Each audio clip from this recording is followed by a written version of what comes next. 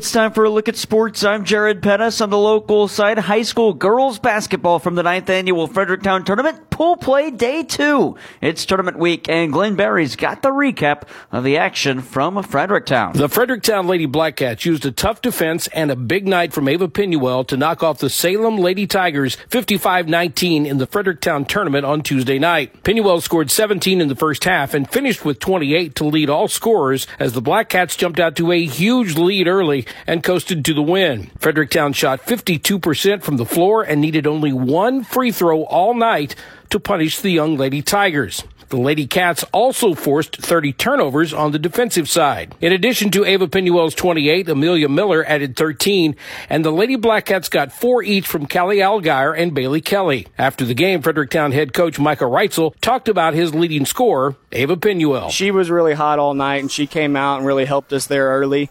And like I said, as the game went on, we were able to start moving the ball a little better and get open looks for other people. I say it was sloppy just because I know how well we can move the ball, and I just felt like we could have done that a little better. But, again, we cleaned it up more in the second half, and that helped us get that separation we needed to put the game away. Salem was led in scoring by Emily Strange with 8, and Addison Fulton added 6. Salem falls to 0-4, while Fredericktown improves to 2-1 and will face Hillsboro on Thursday. Once again, Fredericktown dominates Salem 55-19 on Tuesday night. From the Fredericktown Tournament, I'm Glenn Barry for KFMO B104 Sports. Glenn thanks. The other pool play matchup, Cuba beat Naylor 78-27. Valley Caledonia Tournament in its 34th installment on the girls' side in quarterfinals. South Iron topped Kingston the 1 over the 8th, 61-17, while the 2-seed Bismarck beat 7-seed Valley Caledonia 56-16. And the 3-6 matchup, West County and Viburnum. West County wins that one 64-47, and St. Paul, the 5-seed, falls to the 4-seed Lesterville 48-29. Semifinals of that tournament will be held on Thursday. And girls basketball regular season play, Grandview beat Valley Catholic 36-31. Boys basketball FCNB Banquet Challenge 5th place semifinals, St. James, the 7-seed, beats the 3-seed Sullivan 48-38, and the 8-seed North Point tops 4-seed Stillville 44-41. And regular season boys basketball, Arcadia Valley at Lesterville, the Tigers win it 65-53. Coming up today on the local side, boys basketball, the 34th annual Valley Caledonia Tournament semifinals. Top-seeded Kingston going up against the 4-seed Bunker, and the 2-3 matchup, Valley Caledonia and Bismarck. Coverage of all that will start around 6:30 on KFMO with tip-off times of 7 and 8:30. But before that, Mineral Area College basketball. The Lady Cardinals are at John A. Logan going up against the Lady Volunteers. Coverage of that starts at 4:30 with tip-off at 5 from John A. Logan Community College. Back to boys basketball, 34th annual Valley Caledonia Tournament 5th place semifinals. 5 and 8 seeds Bourbon and Viburnum, then 6-7 St. Paul and Marquand. Girls basketball tonight, the North County Lady Raiders are at Steelville going up against the Lady Cardinals. And boys wrestling, St. Genevieve is at Central, while Valley Catholic and St. Mary's play at Festus. And on the girls wrestling side, Central hosts St. Genevieve as well. And coming up Friday and Saturday, Class 3 and Class 2 state football championship games.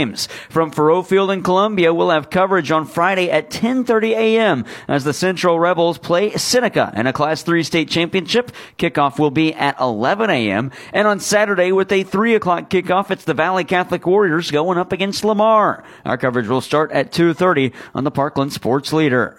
From there to the ice and NHL at Xcel Energy Center in Minnesota. The St. Louis Blues fall to the Minnesota Wild. And with more, here's the Blues Radio Network. Last night, the Blues wrapped up their 2-game road trip with a Central Division matchup against the Minnesota Wild. Early in the first period, the Blues would be unable to convert on a power play that led to Minnesota with an odd man rush and then a score by Eriksson Ek to make it a 1-0 deficit. Blues would respond, though, before the end of that first period. Colton Parayko scoring his 4th goal of the season, but then Minnesota would get it back, take the lead late in the first to go into the second by the Blues trailing. No goal scored by either side as the Blues were outshot in the second period, 17-5. And in the third period, the Blues unable to capitalize on a 4-minute power play, which then led to a breakaway late in the third by Minnesota to cap off a 3-1 winner. That snaps the 7-game losing streak for the Minnesota Wild as the Blues fall to 11-9-1. They'll be back at it on Thursday against the Buffalo Sabres. 7 o'clock puck drop on home ice. 6:30 pregame skate on the St. Louis Blues radio network. Blues head coach Craig Berube says his team didn't play a full 60 minutes. Second period, I thought we got outplayed. They had more jump, more urgency, heavier. Third period, we had an opportunity to get back into with power plays and we didn't get it done. The Blues are back at it Thursday against the Buffalo Sabres. We'll have coverage on B104.3 with pregame at 6:30. Puck drop at 7 o'clock from Enterprise Center in St. Louis. Other NHL news, and it was announced on Tuesday that the Chicago Blackhawks have terminated the contract of veteran forward Corey Perry. He was signed as the team to be a father figure for some of the newer players, including the first overall draft pick from last year, Connor Bedard, likely going to be one of the best to ever play in the NHL. Although there were some speculation as to why his contract was terminated, Blackhawks GM Kyle Davidson, though, says rumors about Corey Perry having relations with a teammate's family member are inaccurate and disgusting. Last week, management was notified of possible misconduct by Corey Perry. We immediately pulled him from the game and conducted an internal investigation. Upon learning the findings of the investigation, we made the decision to terminate his contract. As this is an individual personnel matter, I will not be able to disclose any details related to the initial reporting, investigation, or the findings. However, I do want to be very clear on this one point. This does not involve any players or their families, and anything that suggests otherwise, or anyone that suggests otherwise, is wildly inaccurate, and frankly, it's disgusting. Again, Corey Perry's contract was terminated by the Chicago Blackhawks. NFL, the Kansas City Chiefs play Sunday Night Football on December 3rd. They're going up against the Green Bay Packers on the road. Coverage will start at 6 on the Parkland Sports Leader KFMO with kickoff at 7:20. At NCAA football, the Missouri Tigers picked up a winner at Pittsburgh on Tuesday. Dennis Gates on the road win. Our players won that basketball game, and I credit them, their focus, and obviously their connectivity in doing so. And again, it was a hard-fought game.